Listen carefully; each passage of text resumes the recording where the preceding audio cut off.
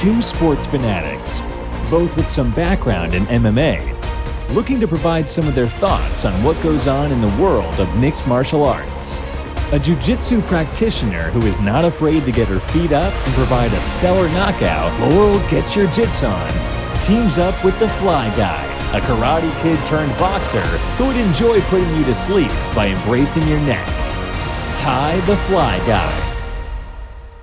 Live from your favorite podcast station, it's Front Kicks and Throat Cuddles, Laurel versus Ty, and it starts right now. Hey, FKTC crew, we are back for episode 24. The first fight night of 2022 is complete, and now we prepare for our first pay-per-view of 2022.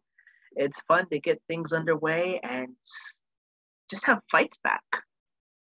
No kidding. And I want to tell you that last week with our picks, we were a little rusty. We're just a little rusty.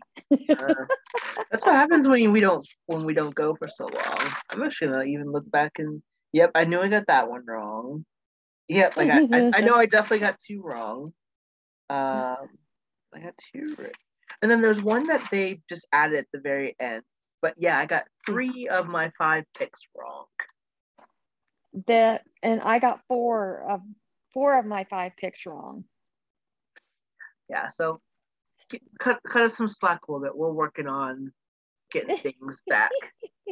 Some of them I wasn't expecting though, so I mean it is what it is. Yeah. But let us break down what's going to happen on this week's episode. We're going to recap UFC Vegas 46 between Calvin Kattar and Giga Chikadze.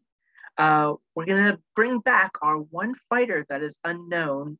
So for pay-per-views, early on, we did one fighter that we think people should learn about ahead of pay-per-view fights. So we're bringing that back. And of course, our predictions for the main card of 270, which includes a special guest that's going to help us break down Francis Ngannou versus Cyril Gane, the one and only Rhino from the Combat Sports with Rhino. He'll be joining us here soon. I feel like every time I hear him, I should do that. Like, he's a big personality in the MMA podcasting world. Let's go with that. Yeah. Then we got our FKTC forum like always. And then we're going to, instead of like our news, since apparently every time we announce news, it's mostly fights. And sometimes these fights end up being canceled anyways. We're going to bring in a news segment where we bring one story of the week and talk about it a little bit. And this week we're going to talk about Amanda Nunes and her departure from American Top Team. Wow. I know, right? Stay tuned. You'll want to hear our thoughts on this one, but let's go ahead and dive right in to our UFC Vegas 46 recap, which you mentioned earlier. We were rusty. We were a little rusty. Not too bad, but you know. Yeah. This card was kind of boring. I didn't think there were any great finishes. I think there are only 2 finishes that entire card. Yeah, kind of boring. Yeah. Let's see. We totally biffed on Chikadze. Yep. We totally biffed on Sherman. Yep. My bold prediction of Maya did not go through. But I got that one right. You did. And our Brito prediction did not go through. And the only one that we got right was Brian Roybal. And even that one, that was a split decision. So we easily could have been like completely wrong across the board. Yeah, we were bad. Yeah. But I guess we can dive right into it, starting with the Bill Alijo versus Joe Anderson Brito fight. which Elijah won via unanimous decision. Brito we talked about, was known for his takedowns, and he was doing pretty well with them. But it was like, I would say like the second and third round, he just couldn't get anything going with it. Especially couldn't do much while he had him on the ground. But one of the feet, Aligo had a clear advantage, completely outstriking him. That part is not much happened this fight. It was pretty bland, like as you said, like too many decisions. This one was just another decision that was just So not real much to talk about on this one. If you have any, unless you have any thoughts. Well then, let's get right to it then. So we recorded our podcast last Thursday, and they added a fight after we recorded. So I'll talk a little about that one. And it's Vyacheslav Burkov. I probably am butchering that beyond anything, but I know who he beat. He beat Dakota Bush via a round 1 TKO, straight liver shot to the straight hook that hit his liver, and it was just, he folded like a lawn chair basically once he got hit in that liver. That was nasty. No one likes to be hit in the liver. Oh no. And he pretty much, if you hit hard enough in the liver, you pretty much have a like 99.7% chance of winning that fight. You should never strive to get hit in the liver. No, not at all. You could burst your liver. Mm-hmm. That wouldn't be good. That would not be good. That's an important organ. But good.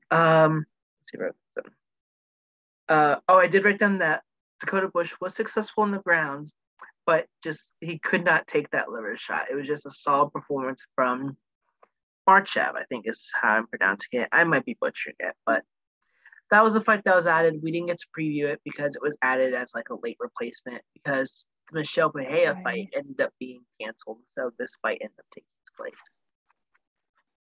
It's okay. Yeah. So we won't count that against. We won't count that on our pickups.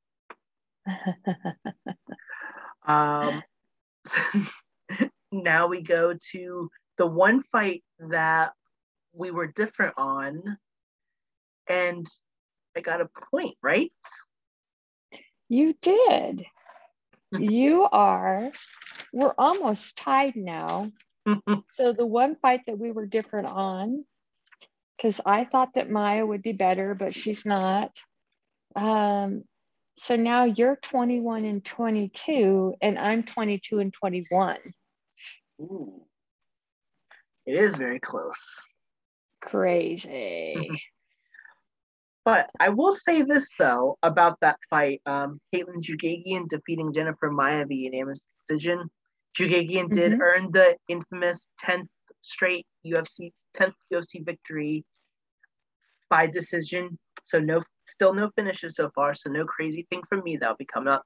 Although she was really close in the second round to submitting Maia, but surprisingly, like we know Jugagian has been more known for her distance striking and basically her kicks, distance striking, and just like keeping the distance. But she like went in there and like wrestled with Jennifer Maia, who is known as has been known. We haven't seen it a whole lot, but she has some pretty nasty submissions. So the fact that Caitlin Jugagian just went in there and completely did wrestling, which she's not very well known for.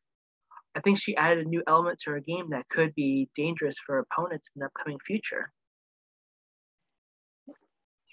I think so too. She needs a little more practice at it to refine some of those skills, but for her to kind of branch out and do that, I don't know, shows how much you want it, you know?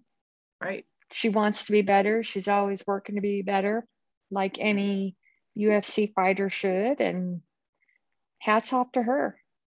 Oh yeah. Good stuff. Very good stuff. What's not so good stuff, though, is now Caitlin Chukagian is a free agent. That was her last fight on her contract, so very interested to see where the UFC goes and see like what our options are going to be.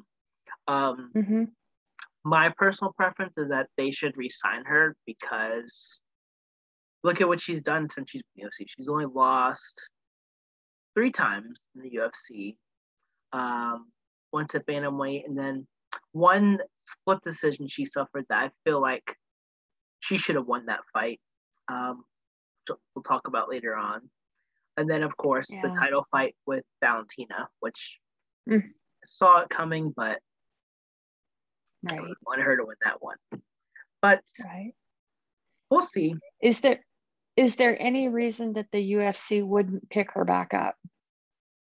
Yes. So I was talking to someone about this the other day, and I asked, like, why do you think that Chukagian wouldn't be re-signed by the UFC?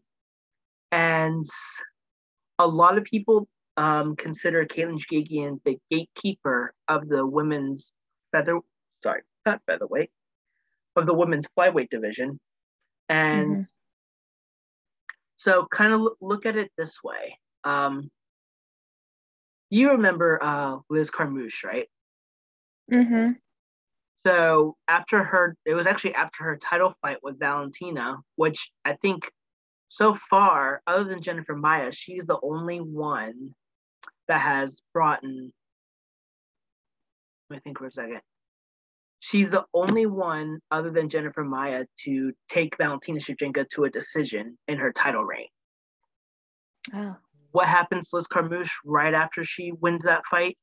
She, for some reason, gets cut from the UFC. And a lot of people say the reason why was because she was defeating too many of them. And it's the same with Chukagian. They're defeating too many of the prospects out there.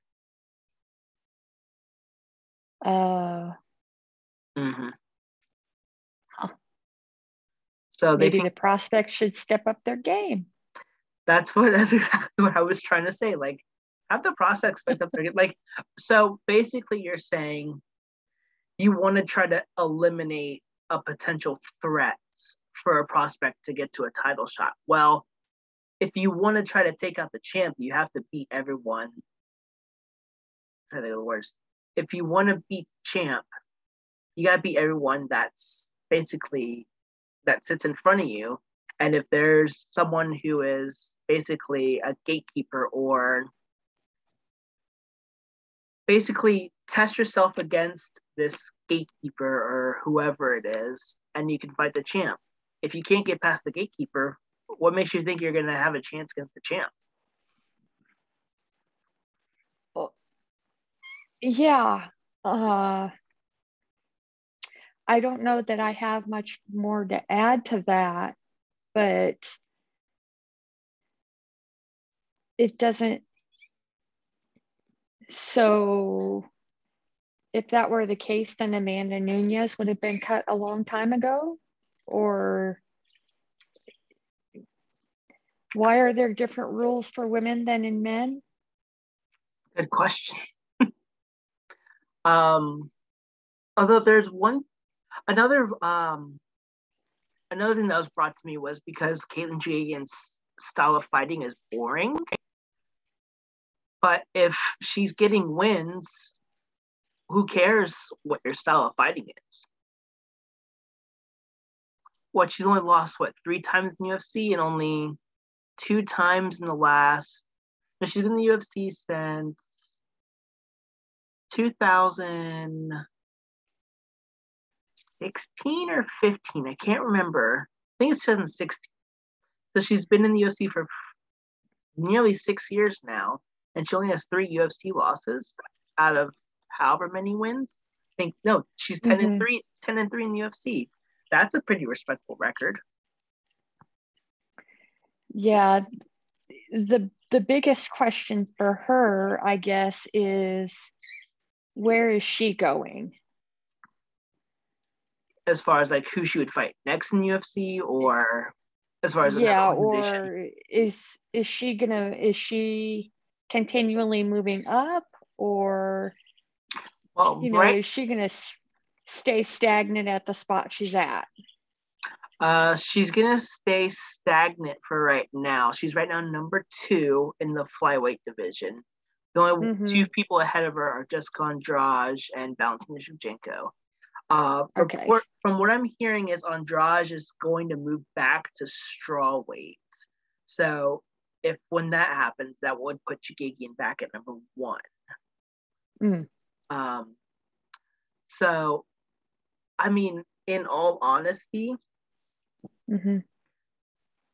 although I could find it hard to sell it, like the only other option for Chookagian is to either fight another up and coming prospect or maybe a contender, and I know it's not going to fly with a lot of people because the first fight wasn't that great, but I mean, she's proven, except for a fight with Jessica Andrade, that she is basically the number 1 contender in a sense. So there's the rematch with Valentina. I mean, I'm pretty sure they're thinking it's not going to go the same way. However, if Valentina were to lose her flyweight title to someone, that would open the door for Chookagian to get another shot. Of course, that's probably not going to happen for a long time. But so, considering all you've said, then why are the rules different for women than they are for the men? That's a question that I really want to figure out myself. Yeah. Because you have I think it also depends on star power too. Because if you look at it, like let's take Holly Holm for example. She's been at the top for so long, and they had no problems giving her title shots when she wins 1 or 2 more fights. Is it because Chookagian is not that? And it's surprising because of how high she is ranked up.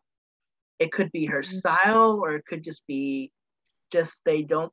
I think another thing is they fail to promote women's fighters in a sense. Like, even look at Amanda Nunes, who is a double champ. Most of her reign as double champ, she was co-main event. Like, she never really was a true main event. So I think the issue is that there's not a lot of marketing going for these female fighters. And so if you're someone who doesn't really have, I guess, that knockout power submission specialist of a style, then you're basically So I think that's probably the problem that's running into Chookagian. I would say, though, if they do bring her back, there is one fighter I have in mind that she should fight. And if she beats her, then she should definitely get another shot, depending on what happens with Valentina. And that is, I think, that Chookagian should get that rematch with Jessica Eye.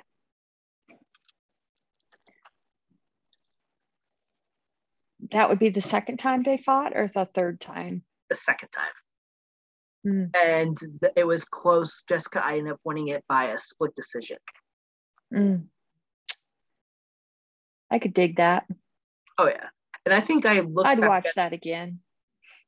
I looked back at that fight too, and I felt like it could have gone either way, but I felt like it was more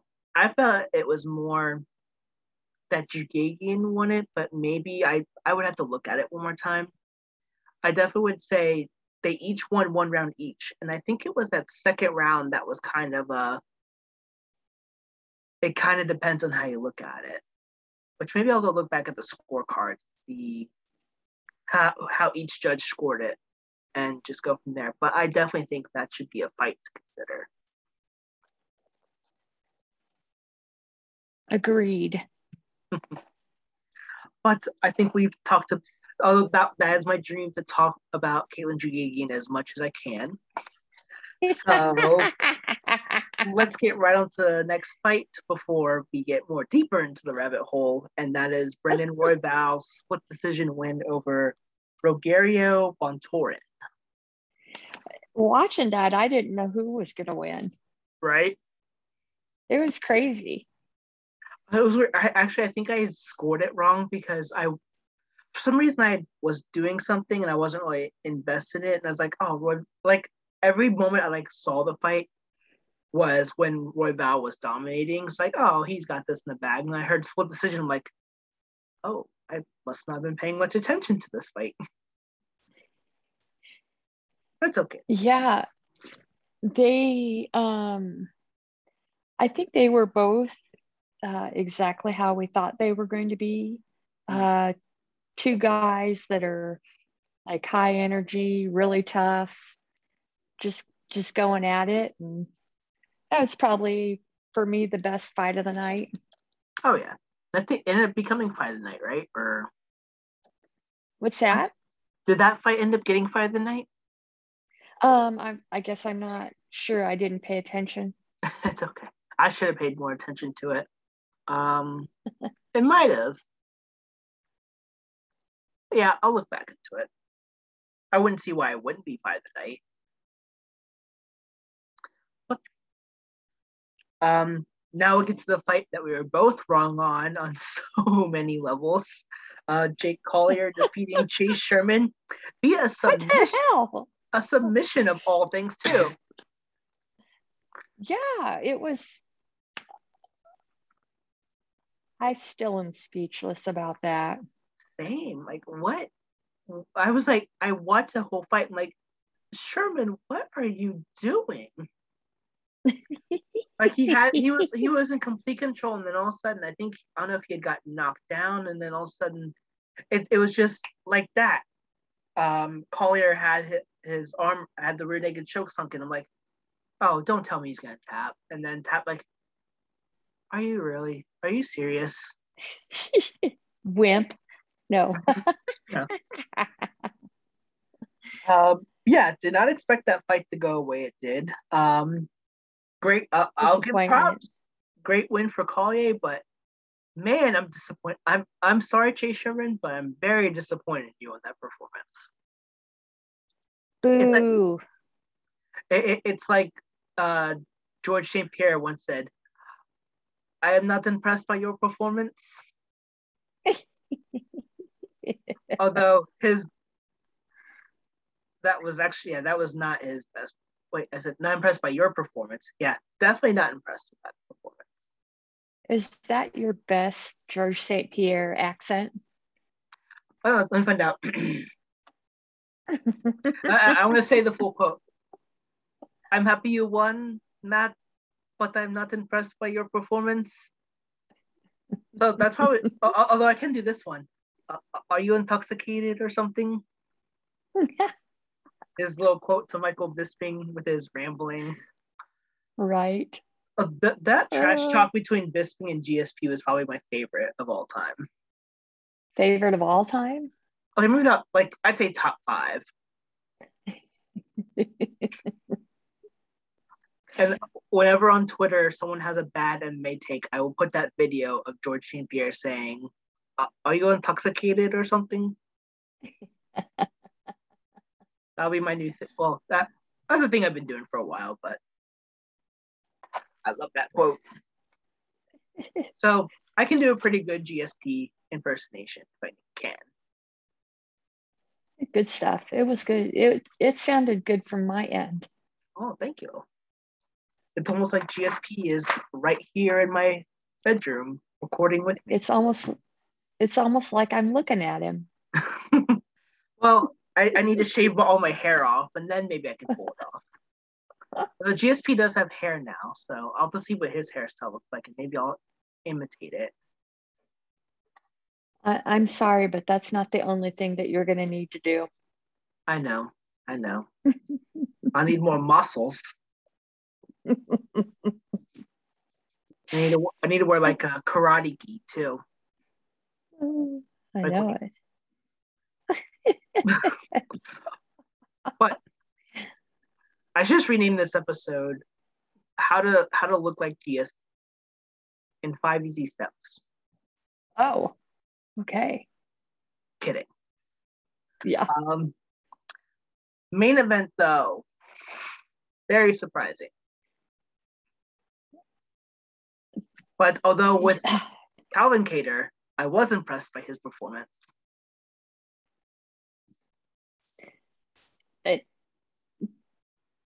Was there even a fight that happened? That was bad. Yeah, I would say more of a one-sided fight that happened. Yeah. That was more like Calvin Kattar versus who can I even put down? Yeah, I didn't know who you could even compare. How you can compare that? Because not Calvin Kattar, Giga Chikadze. That was not the Giga Chikadze that we're known for, that we're used to seeing.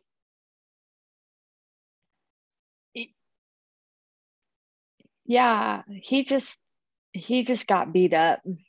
Mm-hmm. I mean, he blocked every punch with his face.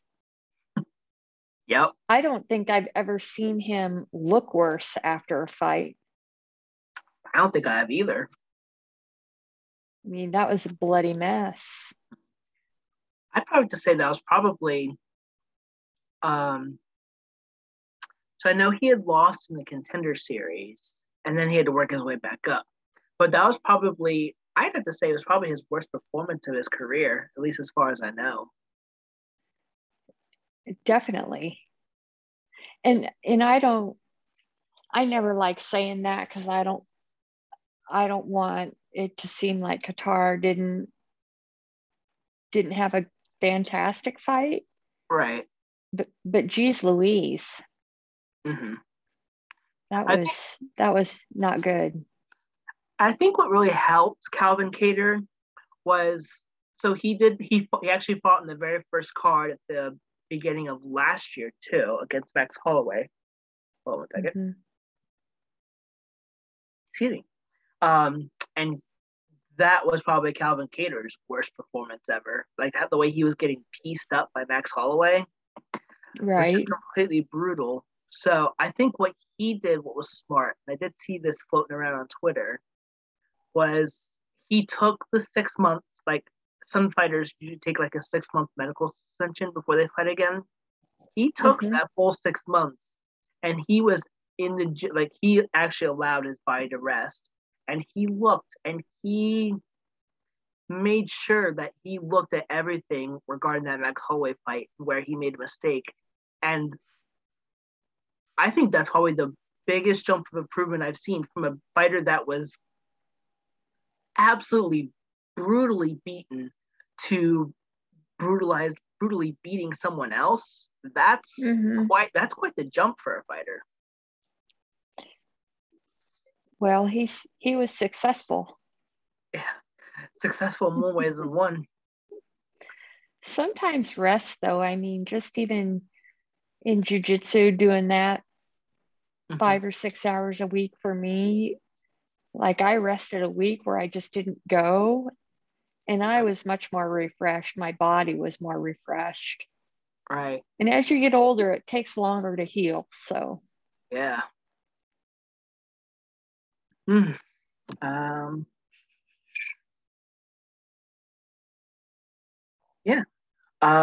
So we'll actually have a question on Giga Chikadze here in a bit. Kattar, I think could compete for a title. I mean, it'll depend on how this year goes and how many more fights he'll have. But I would probably say if he keeps this up, I could see him competing for the title probably late this year, maybe early next year. Mm-hmm.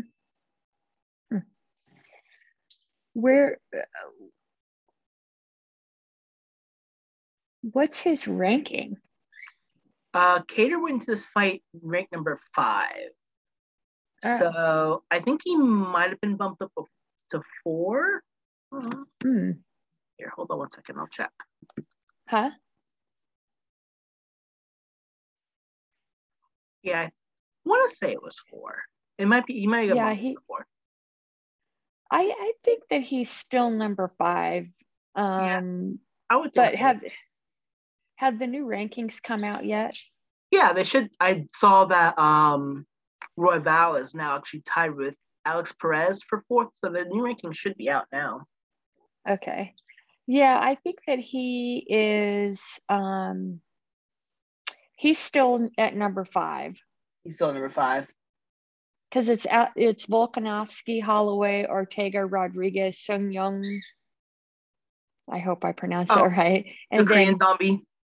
Yeah. And then Qatar. So okay. He's still sitting pretty at number 5, but yeah, with the way he beat up Giga, I could see him going after any of the guys in the top 4. I don't know if he's going to be somebody that could contend with Volkanovski, but any given day, right? Right. And you think Chan Sung Jung, the Korean Zombie, is set to face Alex Volkanovski in a couple months. Holloway was not supposed to fight that fight, but he ended up getting scrapped. Ortega's coming off of his title loss, and then Yair Rodriguez is coming off of his fight with Max Holloway. So I would say, and I think this is floated around, I think a good fight for him would be Brian Ortega. Yeah, I think that is a good fight. I'm anxious to see how the Korean Zombie does. I think that he would probably maul Kattar, but I thought that Giga would be closer too. So right. Yeah, Ortega would be a good fight. Yeah, and I think for that one, depending on how Volk versus the Korean Zombie goes, if Kattar were to win that one, you could definitely make a case for him being the next title challenger. Unless they give it to Holloway first. So that's kind of why I said that if Kattar is going to fight for the title, it'd probably be like late 2022, early 2023. Right. We'll see. But that covers our predictions. Predictions. Our recap of UFC Vegas 46. Get it together, dude. Get it together. It's only our second one. Don't worry. Yeah, I'm rusty, so I apologize. As is one of my picks. But we have a big card coming up, although we were talking before we were on, and this card is, except for the 2 title fights, mostly Eh.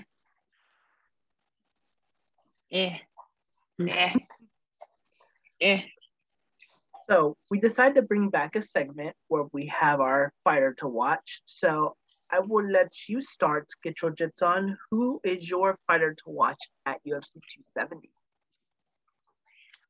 My fighter to watch it's his debut, Michael Morales. He is a welterweight. He's a guy that I think has pretty strong potential to move up in that welterweight division. He fights out of Mexico, and he's mainly a boxer, but he has a lot of nice wins under his belt. I'm just kind of interested to see what he's going to be able to do here. With that being said, I've probably just jinxed him, and hopefully he wins. We always root for our fighters to watch. Right. Although this is, I think, only the second or third time we've done this. So, my fighter to watch is a women's flyweight fighter. Her name is Jasmine Jasudavicius. I hope I said that right. She is 6-1 in her pro career. She is from our neighbors up north in Canada Way. She has a 43% striking accuracy and a 57% grappling accuracy. In her career, she is 70 significant strikes landed out of 163 attempted. She has a significant strike defense of 51%. And nice. When it comes to significant strikes, in her career, 81% of them have gone to the head. Wow. She was in the FTC promotion, which is a mixed martial arts promotion up in Canada Way. The fight that I want to highlight is that her fight in that promotion against Christina Ricker, which I know she had recently changed her last name too. So we'll just go Ricker because that's what the video said. She had a 52-second TKO, which was head kick and punches. Her head kick landed about 20 seconds in the fight, and so the final 30 to 32 seconds were just clinch knees, clinch elbows, punches, and she had this girl up on the fence for a full 30 seconds until she just said, "My body can't take any more of this," and just collapsed. And the moment she collapsed, the ref's like, "Nope, this fight's over." So wow. if you want to see more of what Jasmine Jasvidicious is capable of, I suggest going on YouTube and searching up her fights, and that's Jasmine, and her last name is spelled Jasvidabicus.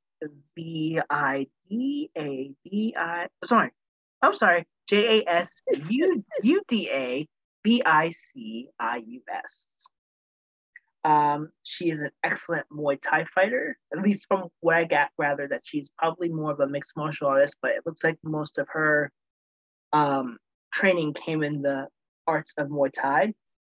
She could be a huge problem for Kay Hansen in that fight. And I know right now Kay Hansen is a pretty decent favorite, but I wouldn't sleep on that fight. And this will be Jasmine's her UFC debut as well. She actually got into the promotion by winning her fight on the Dana White Contender Series earlier this year, I believe, against Julia Polistari. So, if she can, I love those Muay Thai fighters. Such a great mixed martial art. If they had Muay Thai around here, I would definitely practice that. Yeah, it's awesome. So that's my fighter to watch. And with that, choices. We both have, and they're both making their UFC debuts too. So you can't go wrong. They're both definitely not really known yet. Go. We ready for our UFC 270 predictions? I am. All right. So I went off of what I saw on the UFC website because the ESPN one is off a little bit. There's one fight that didn't take off. So we'll start off with. I'm gonna try this. I'm gonna try my best I can. Rodolfo. No, I'm totally Russian. Rodolfo. We'll go with that. Vieira. Rodolfo Vieira. And I think we talked about him back in the 2021 episodes. Because I'm pretty sure it's the second fight we covered him. But he's going up against Wellington Turman. Anytime I hear Wellington, I think beef Wellington, and that makes me hungry. Wellington Turman is going to get his butt beat by Rodolfo Vieira. Ooh, all right. Let's hear this.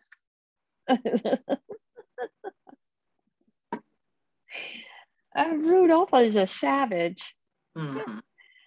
Wellington is trying to look tough based on his photo, but he's not. No, Rodolfo is just so aggressive and he has great strikes. He has a great ground game. I I should not make fun of Wellington because I haven't watched a lot of his fights. Right. But and he seems like kind of a well-rounded kind of guy. Has some endurance associated with him, but Vieira is just a really great grappler. Mm-hmm. And oh yeah, I think that getting Turman on the ground is just going to be ugly. right. So I don't see Turman winning this, but I haven't picked him. I didn't pick him to win. Right.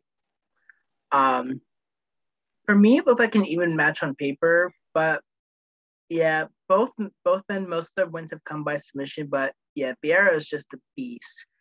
All of his fights have never gone to the distance. So he is either, I think he's only got one loss so far, or his only loss has come by submission. But in all of his wins, has never gone to decision. He's either made you tap out or he has knocked you out, although he has mostly tapped you out before you could get knocked out, basically. So I agree with you. He is the dude's a beast. And so with that said, I agree with every one of your points. And I also have Vieira winning. And I have him winning by his most well-known finish, the submission. Yes, indeed. Let's see. Next, we have Cody Stamann versus Saad Nurmagomedov. This is going to be interesting at bantamweight. Stamann has been a big staple in the bantamweight division. And whenever you hear the last name Nurmagomedov, you know it's going to be interesting. Right. Right. He is very talented, although I found this out today that Saad hasn't fought since October of 2020. So he's been out for a while. And wow. Question is that going to make a difference? Because Stamann has been known to be very active, although he is currently on a 2-fight losing streak. And you know what? Let me see. Before I continue on. Yeah, I will actually talk about this more later on. But for the time being, I'm going to say Saad Nurmagomedov wins, but I think it's going to be a very, very hard-fought decision. You know, I think that Stamann has excellent takedown defense. I think that he leaves it in the hands of the judges a little too often for my liking. I think that now I can't pronounce it. Nurmagomedov just has a larger skill set. The fancy stuff, though, that he does maybe leave him a little bit more vulnerable to Stamann in terms of attack, especially in takedowns. So I am going with Nurmagomedov. Just because I think that he's just a little bit better developed. Right. So that brings us to our next fight, Michel Pereira versus Andre Fialho. Let's go with that. Fialho, Fialho. I don't know. Hello. There was a video. There was a video of him today. He brought his dog to the UFC, to all the UFC stuff, and it was very adorable. Good Lord. So he might be winning me over a little bit. I'll have to pull up the video later. This fight was actually supposed to happen last week, but ended up getting rescheduled. I don't remember why.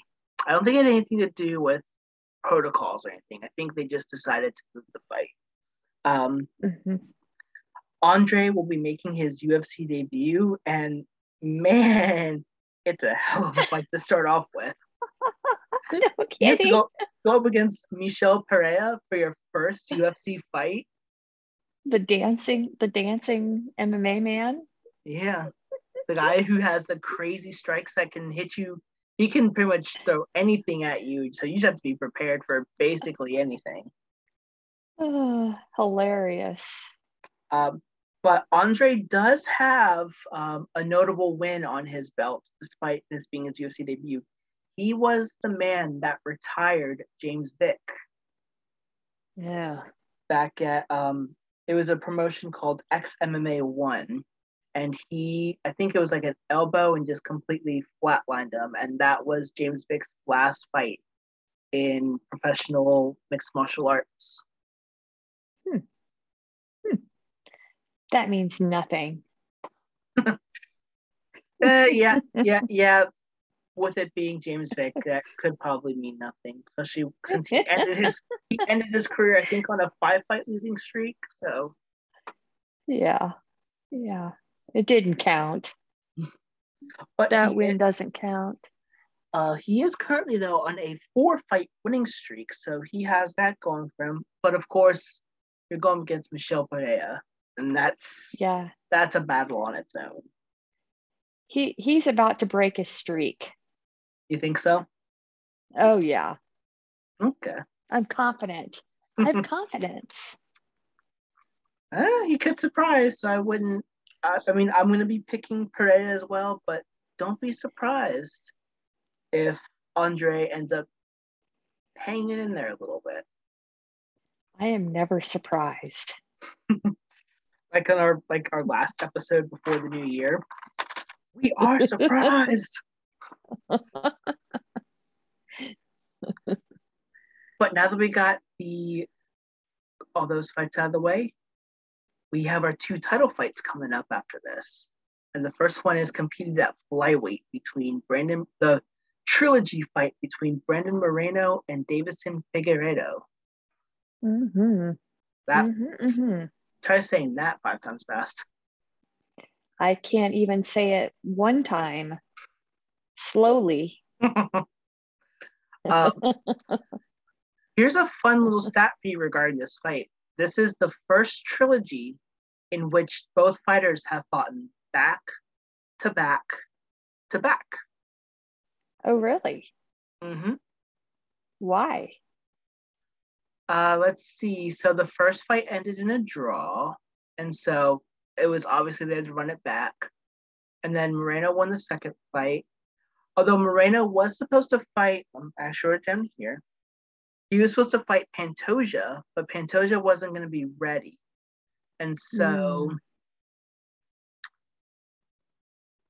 although I don't know if this, to be honest, I'm not sure if this is really worth a trilogy right away, because Davison Figueiredo never won a fight. He fought to a draw, and by virtue of a draw, he had to, he was able to retain the belt.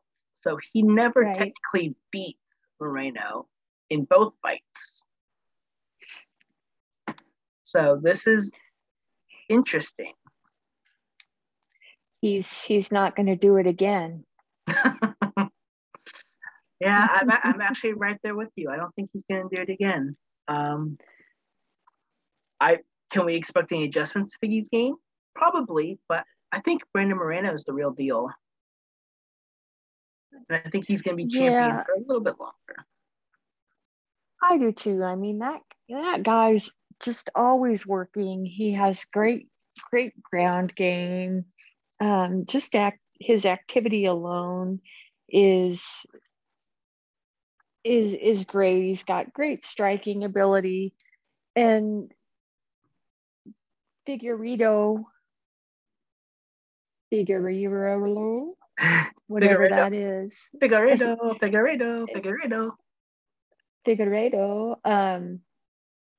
This one punch at a time BS is just not going to work for him.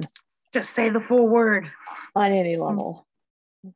Do I need to get you a BS button so you can just say that on the air? I know. I should. Just punch my BS button.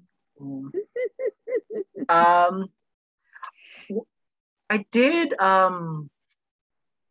while thinking about this, I think it was Moreno that had said this, and it was because someone mentioned to me that when he got punched by Davison, he was like, like, so does he really like have any real like? So I was like, oh my gosh, like the fact that Figueiredo has been like knocking people down, the fact that he receives a punch from him, he's like, like that shows you the toughness of Moreno himself.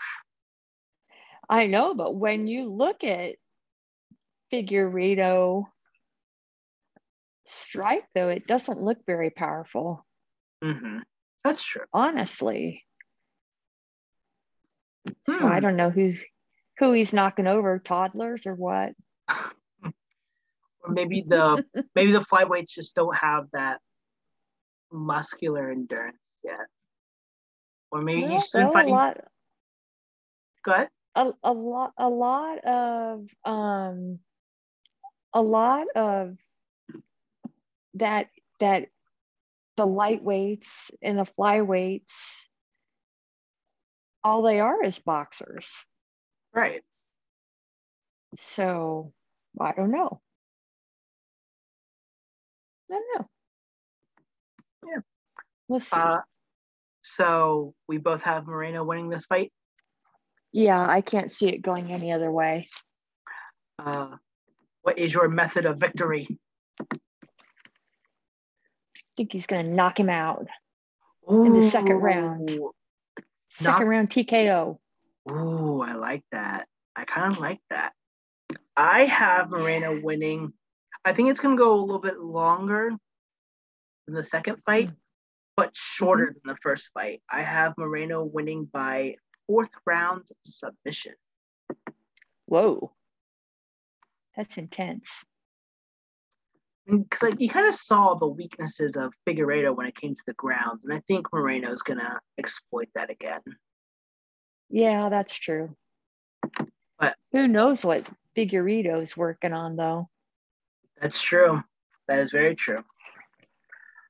All right, but we have reached our main event, and I think it's time we bring in our very special guest to talk about Francis Ngannou versus Ciryl Gane. So let's bring him on and see what he has to say about our main event of the evening.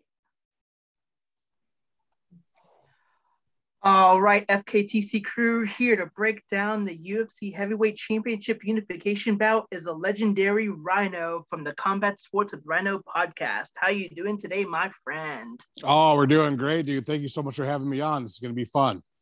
Oh, lots of fun.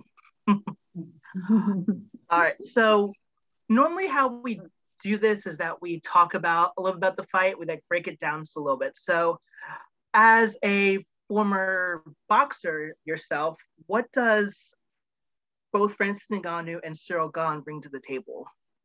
Well, clearly right now, this is one of the times in the UFC where we really do have the two best heavyweights going at the belt at the same time. Obviously, one is to me is the real champion with Francis Ngannou. I don't know, this whole contract dispute is what kind of prompted the interim belt being given over to Ciryl for his win.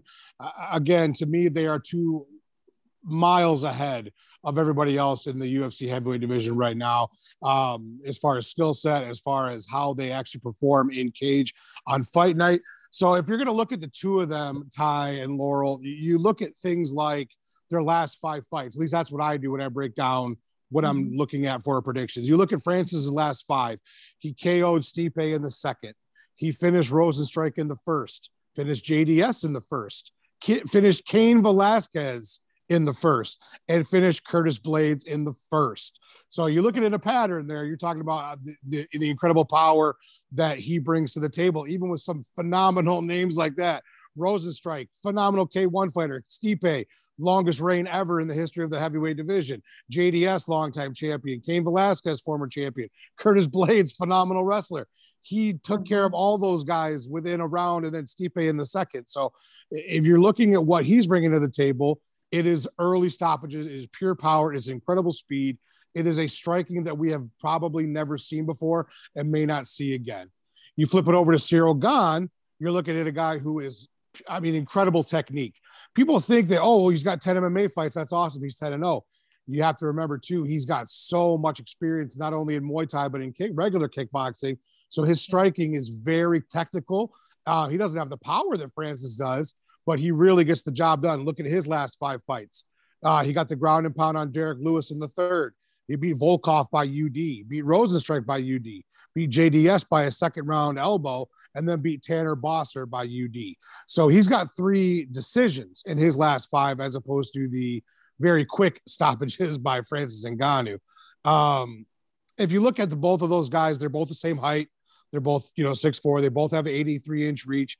Francis is a little bit bigger. He weighed in 13 or 14 pounds heavier in their last fight. Cyril's 31. Francis is 35. But a lot of those intangibles are very spot on and similar. So you look at the other things away from it. And again, you're looking at the technique and the prowess of Ciryl Gane on the feet. And then you have the incredible, unforeseen, unmatched power of Francis Ngannou.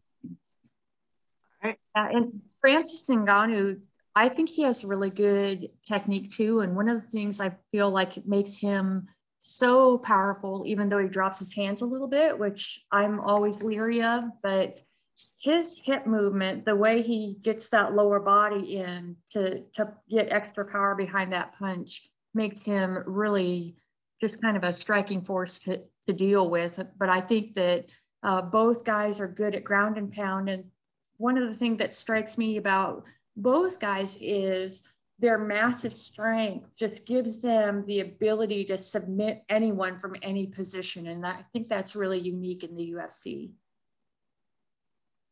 Oh, yeah.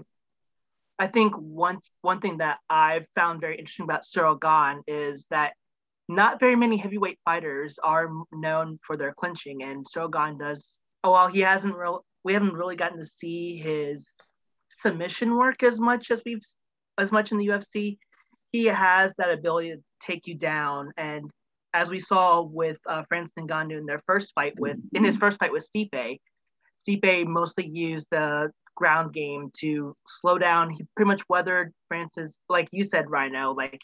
Francis is known for his get in, get out, and collect the paycheck, get out of there. But Stipe weathered the storm in that first fight, the point where Francis Ngannou just wasted all his energy, and then he started just wrestling him because he knew he could take him down. And so I think that's one thing I think Ciryl Gane really brings to the table, is that if he can weather the storm for that second round, he could definitely wear out Ngannou a little bit.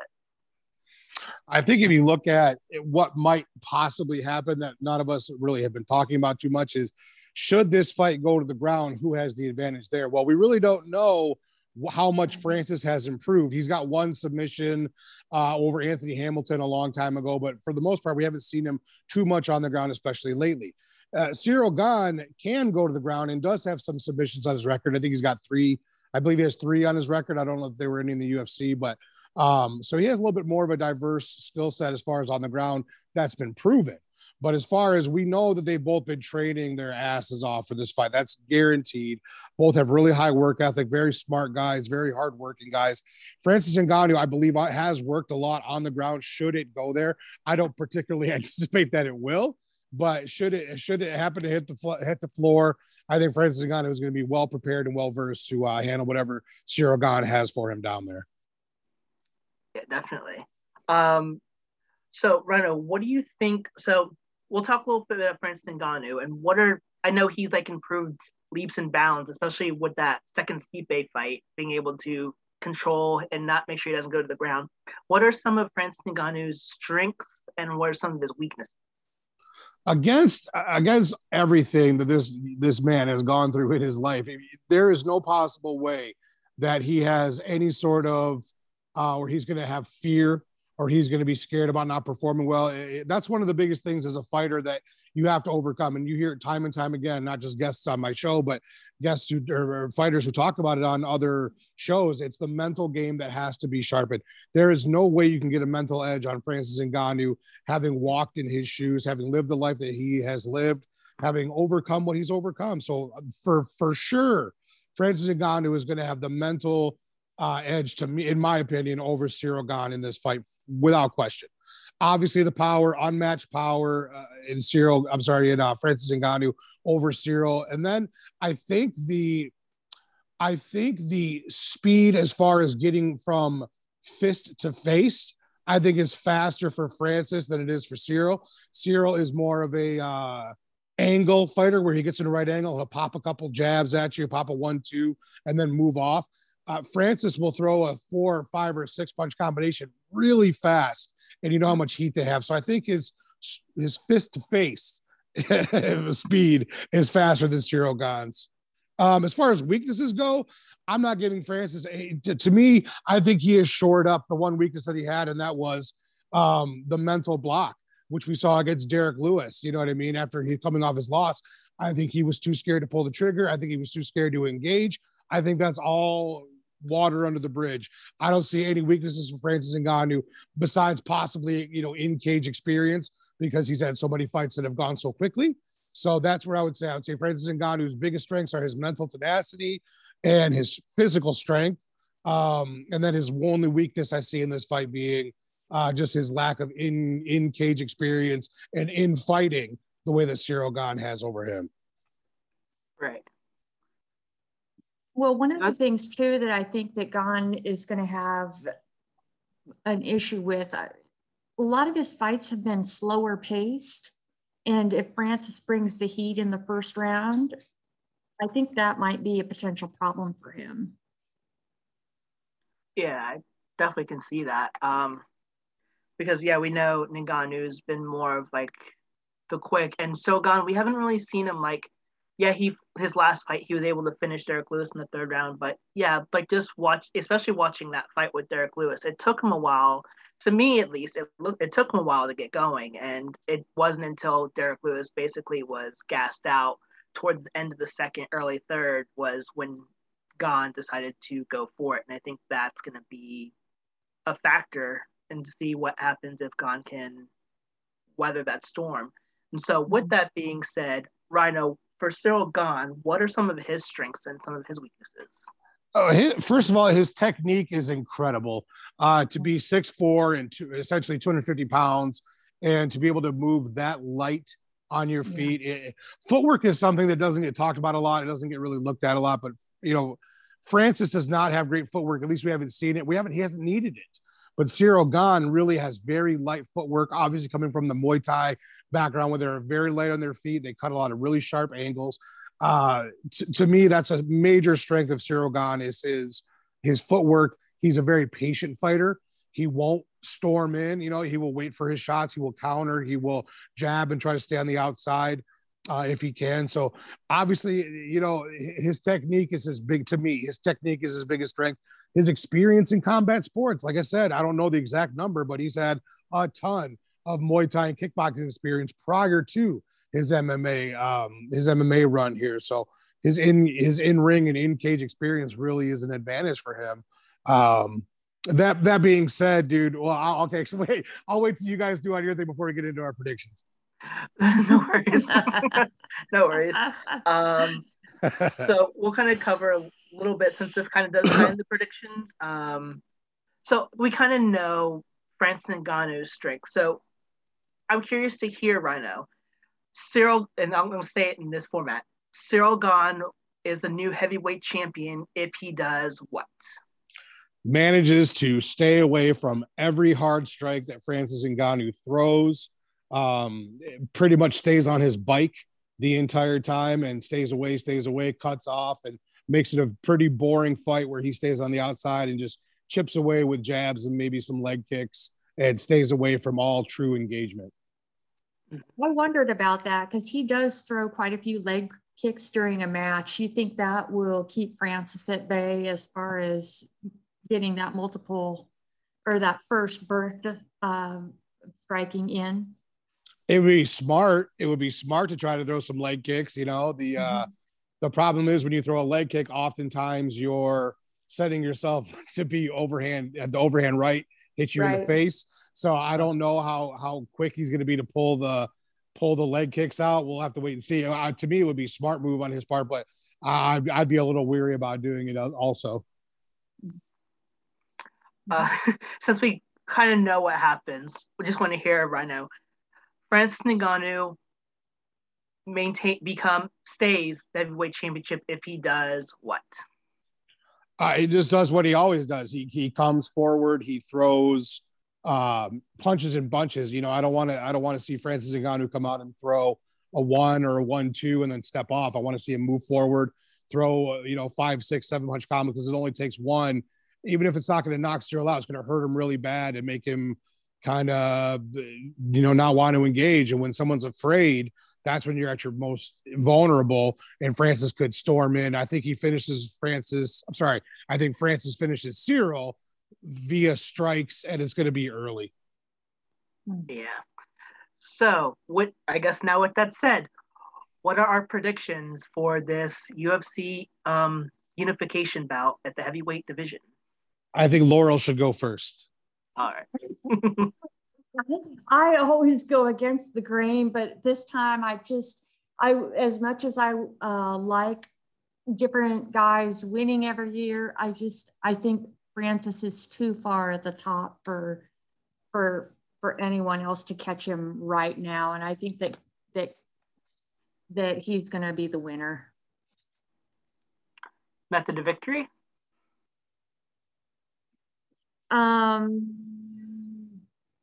I'm going to say it goes decision. Oh, interesting.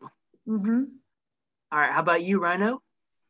I am going absolutely unequivocally Francis Ngannou, TKO in the second. I'm actually calling my shot, which I think what's going to happen. I think it's going to be a fairly close first round. I think they'll both have their time where they're getting what they want done.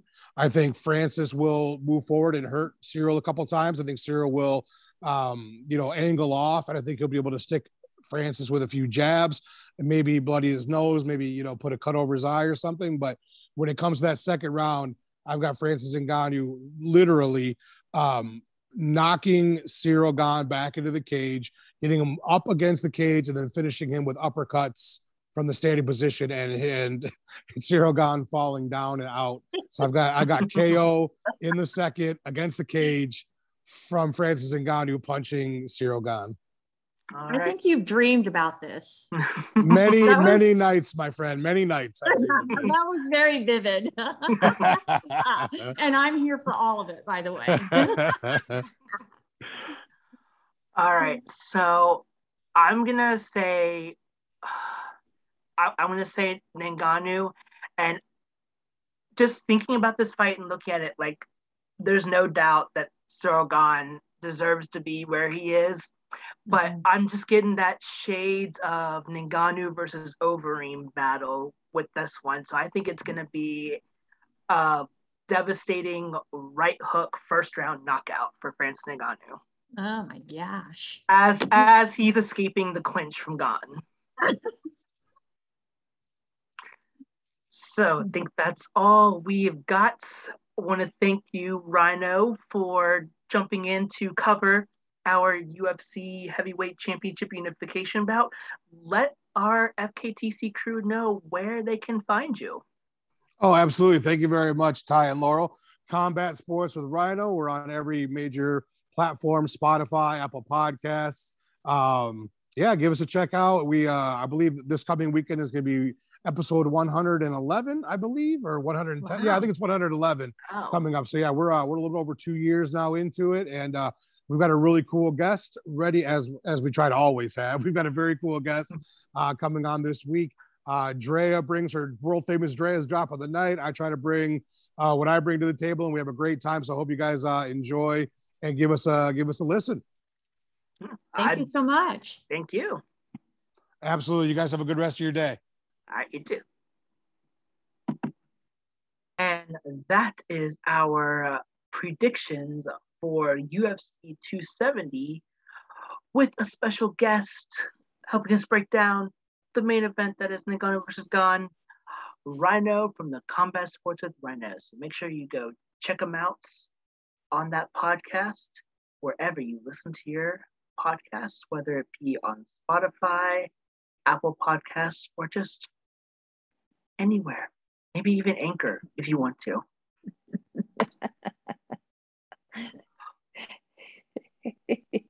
But are we ready for the forum? We are ready for the forum. Bring it on. Remind me to come up with some like good music for when we introduce the forum. Like some kind of like intense, like here is the FKTC forum. How about the intro to 300 or something? Ooh. Oh, I'll see if I can do that. Like some kind of like Spartan theme, some kind of war theme, basically. That'd be perfect. Yes. But let's do this. I think we start with our Twitter forum questions, if you would like to. So our first one comes from Ashley from the Silly Little Podcast. Ashley, please return the podcast airwaves soon. Before I get to your question, because I miss your show. Oh. But she writes, what is your fight for Dark Horse for UFC 270? Are you going to go first? I can go first. Or I can go first. I can go first. Go. If you go. All right. So I'm going to pick the first fight on this card. I talked a little bit about Jasmine. Let me go back to make sure I got it said correctly. Jasmine Jasvidicious. Her fight with Kay Hansen is my dark horse. Kay Hansen is coming off loss to Corey McKenna, and Hansen hasn't fought in over a year as well. Her last fight came November 14th, 2020.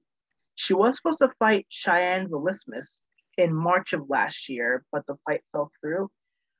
So with everything I talked earlier about Jasmine and with Kay Hansen coming off of the year layoff, I think this is going to be a very sneaky good fight. So if you're one of those fighters that likes to watch the prelims, like our good friend Minnie Sonnen says, always watch the prelims because you never know what's going to happen. And so that's right. Kay Hansen versus Jasmine Jasvidicious is my dark horse candidate for UFC 270.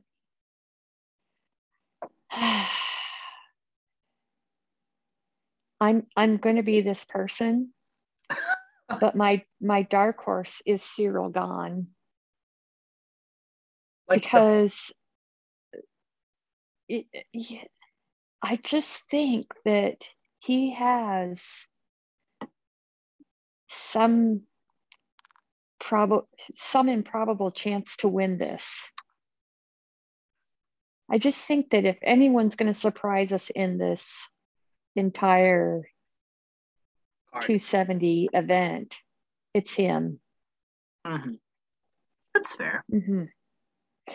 I mean, I didn't pick him to win, but I'm having a few regrets about not picking him. So I'm naming him my dark horse. That way I win either way. That's a good way to put it. That's a very good way to put it. All right. Our next Twitter question comes from our friend Cakes at Derby C8K3. She wants to. Yes, hello, Cakes, our friend of the show. Every time we put out a forum, she almost always gives us a question, and we love that. Be more like Cakes. She's fantastic. Oh, she's very fantastic. But her question is, what is your favorite fight of 2022 so far? Well, and it can be from any organization, she says. Yeah, I saw that. I think my favorite fight so far is the Royval fight, last week's fight. Okay. I think that's been probably the best so far this year. Mm-hmm. Yeah, there wasn't a whole lot to pick from because I know UFC has only had one event. I think there were some other organizations, but I think one championship had some, but I didn't get a chance to watch any of the one fights because they're on at a god awful time for me. Because I think they're on when I was at work. I'm like, good luck watching that. So I'd say my favorite fight is, I'm gonna do a cop out. I say Calvin Kattar versus Giga Chikadze just because of Kattar's performance. You know, if I were really being true to my gym, our guy Vifot just fought at the Ralston Arena in Omaha for the title belt. Okay. And won. And then our other guy, Rudy, it was his first fight and he won. So maybe I should have picked those guys as my favorite fight of the year so far. I take it. It only seems to make sense. Go for it. I'm changing my selection. Go for it. Yeah. Thank you for your support. Of course. If I could change mine, I'd probably change it to like any Twitter war I got with someone in with someone.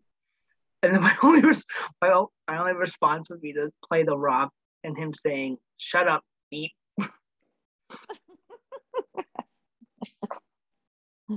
I'll allow it. All right. I don't think I've gotten into many Twitter fights with people though lately. Actually, I rarely do. Mostly I'm just like, okay, cool, whatever. But what that being you shouldn't waste your time on things that aren't real life. That is true. That's why sometimes that's why I ignore it about 90% of the time. Exactly. I ignore all negative Twitter engagement 90% of the time, unless it's for playful banter, like I did the other day, where I was making fun of someone because they wanted the Yankees banner and they were defending the Rockies. I'm like, what? Excuse me? I beg your pardon. And I'm not a Rockies fan, but I cannot stand the Yankees. It's like, why? Just why? All right, so we do have one voice question, and it comes from Juice from the Friendly Sparring podcast, who is another person that almost always gets a question for us. So let's find out what Juice has to say. What's up, FKTC crew? This is Juice from the Friendly Sparring podcast. And my question for you is Giga a fraud? I mean, really? Oh. He's out here parading as if he invented the liver kick. Motherfucker, first of all, it's a technique that has existed for, I don't know, let's call it centuries. But also, you know who else was really popular for throwing liver kicks? Bas Rutten. Going back to the Pancrase days. So, get the fuck out of here, dude. Anyways, besides that, he was touted as this amazing striker from Glory, and his first 4 or 5 fights in the UFC, he was decisioning people. And that's fine. I don't mind a decision, but if you're gonna, be touted as this amazing striker, you better finish some people. And look what happened. Kattar gave him the business. So, yeah, he's a fraud. What are your thoughts? No, I'm not going to call him a fraud. I just believe that he ran into an inspired Kattar, and I firmly believe that Giga was looking ahead, thinking Kattar would be an easy win. Not so fast, my friends. My advice to Giga Chikadze, stop looking ahead and look what's in front of you before you decide to parade. And I'll be fighting for the title next, blah, blah, blah. Fight your opponent first, and then worry about the title shot. So not a fraud, just a little too cocky and overconfident. Yeah. Yeah, I would agree. I mean, he is or was the number 8 fighter in the division. Maybe he did get ahead of himself. They all do. They all talk crap. So this time he just couldn't back it up. Nope. Such a shame. Such a shame. Such a shame. Thank you, Juice, for your question. Be sure to check out Juice and Leo on the From the Sparring podcast on all your favorite podcasting platforms, or your favorite podcasting platform, whichever your heart desires. But that does it for the Twitter forum. Thank you, everyone, for your questions. You're all very wonderful, and we hope to hear from more of you soon. Yes. But now we get into our FKTC topic of the week. Wah, wah, wah. And I'll come up with some music for that too. So hold on, here we go. Drum roll, please. Nunes is leaving American Top Team. Crazy. After her stunning loss to Juliana Pena, Nunes is leaving American Top Team and planning to start her own gym. Nia Nunes is also joining her. I'm very interested that she is leaving. I saw a tweet earlier this week from Alex, and we'll call him Alex B, because I cannot pronounce that last name for the life. Brought up that she left her old gym for ATT after the Zingano loss. So there's kind of a pattern here that there's a little bit of a pattern here that now she's lost, she's ditching a gym. Can this be bad for Nunes, or does she need a fresh start? And we are going to start with Get Your Jits On. She needs a fresh start. She was obviously unprepared in her last fight on some level, and maybe that was mental. Mm-hmm. I don't think it was physical. Maybe it was physical, whatever you want to call it. But I think that after a loss is probably a good time to change gyms.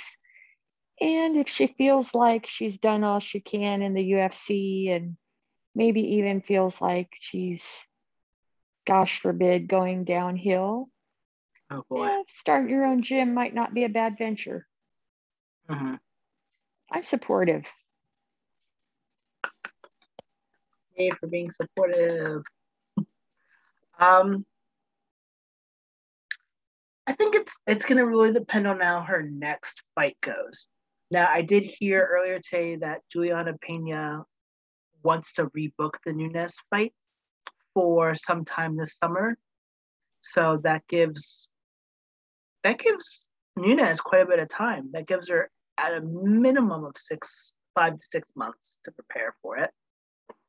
So I think I'm not going to say it's bad for Nunes until I see what she does in her next fight. Yeah. If she comes out slow, then maybe not the best move, especially because American Top Team has produced such great fighters and even some champions. You have Jorge Masvidal, you have Dustin Poirier, Kayla Harrison fights at American Top Team. Jillian Robertson used to fight at American Top Team until she moved. Colby Covington used to be there before he moved to but he moved to a different gym in Miami. But American Top Team has been known to produce quite a bit of fighters. It's them, American Kickboxing Academy, and Jackson Wink that are like the 3 more well-known gyms. So I find it surprising that Nunes would leave despite just a month. Like, it was her first setback in 7 years. So I don't see it being a big problem. But I mean, do what's best for you. I know a lot of fighters switch things up when things aren't going too well. And who knows, maybe she needs it. Maybe she needs a little bit of a switch up. Well, the other thing is she's always just really seemed so professional to me. So maybe something happened that we aren't aware of, and she's just not blaring her business everywhere. That's another option. That could be true as well. So we are behind Nunes in her fresh starts. Heck yeah. I think this is something that we can keep going. Just do a FKTC topic of the week. Yeah, I like that. Because we're looking for a fresh start too, because everyone does fight.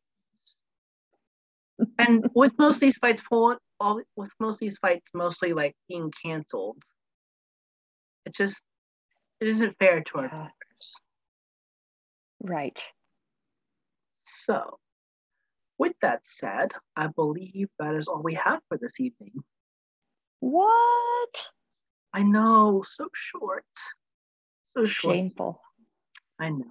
I mean, it'll probably still be like an hour and a half with how much we've been talking.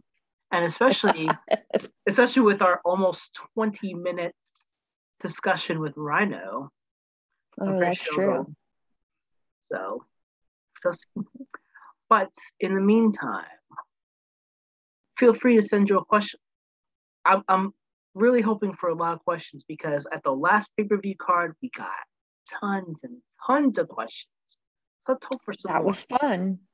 Yeah, that was fun. So maybe that was fun.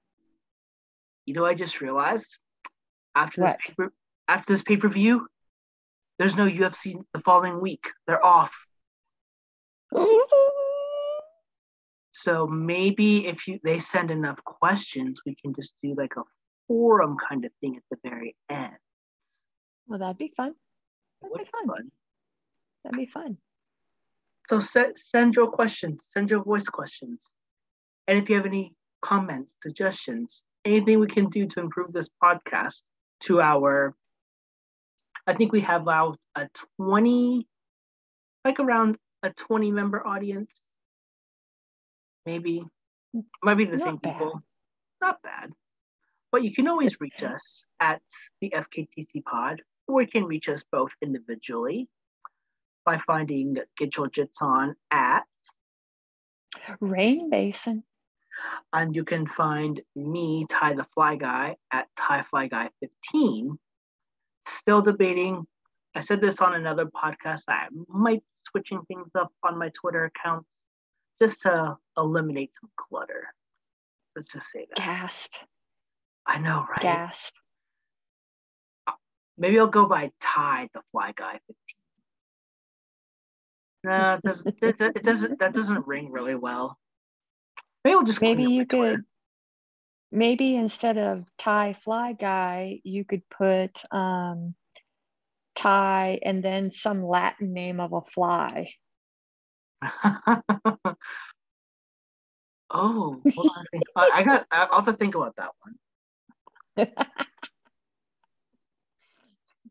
Do you know any Latin names of flies? No. No, I don't. I do not. I have to research that. It'll be like, what's that? I did read something, a scientific name today, and it was like something Madagascanus. And I was like, oh, what? Okay. Whatever. You should go with the Tabanidae, Ty Tabanidae guy. What is a Tabanidae? You have to look it up. Okay. They're the flies with the coolest eyes. So Ty Fly Guy Eye. Hey. But before I continue any further down this rabbit hole, protect your faces from Laurel's kicks and protect your necks from my throat cuddles. And what is our number one golden rule? Never leave the decision in the hands of the judges. So we'll probably be back next week, depending on how many questions we get. We'll probably still do anyways. We'll do like something fun. But we'll keep you updated. But until then, we will see you all next week. Bye.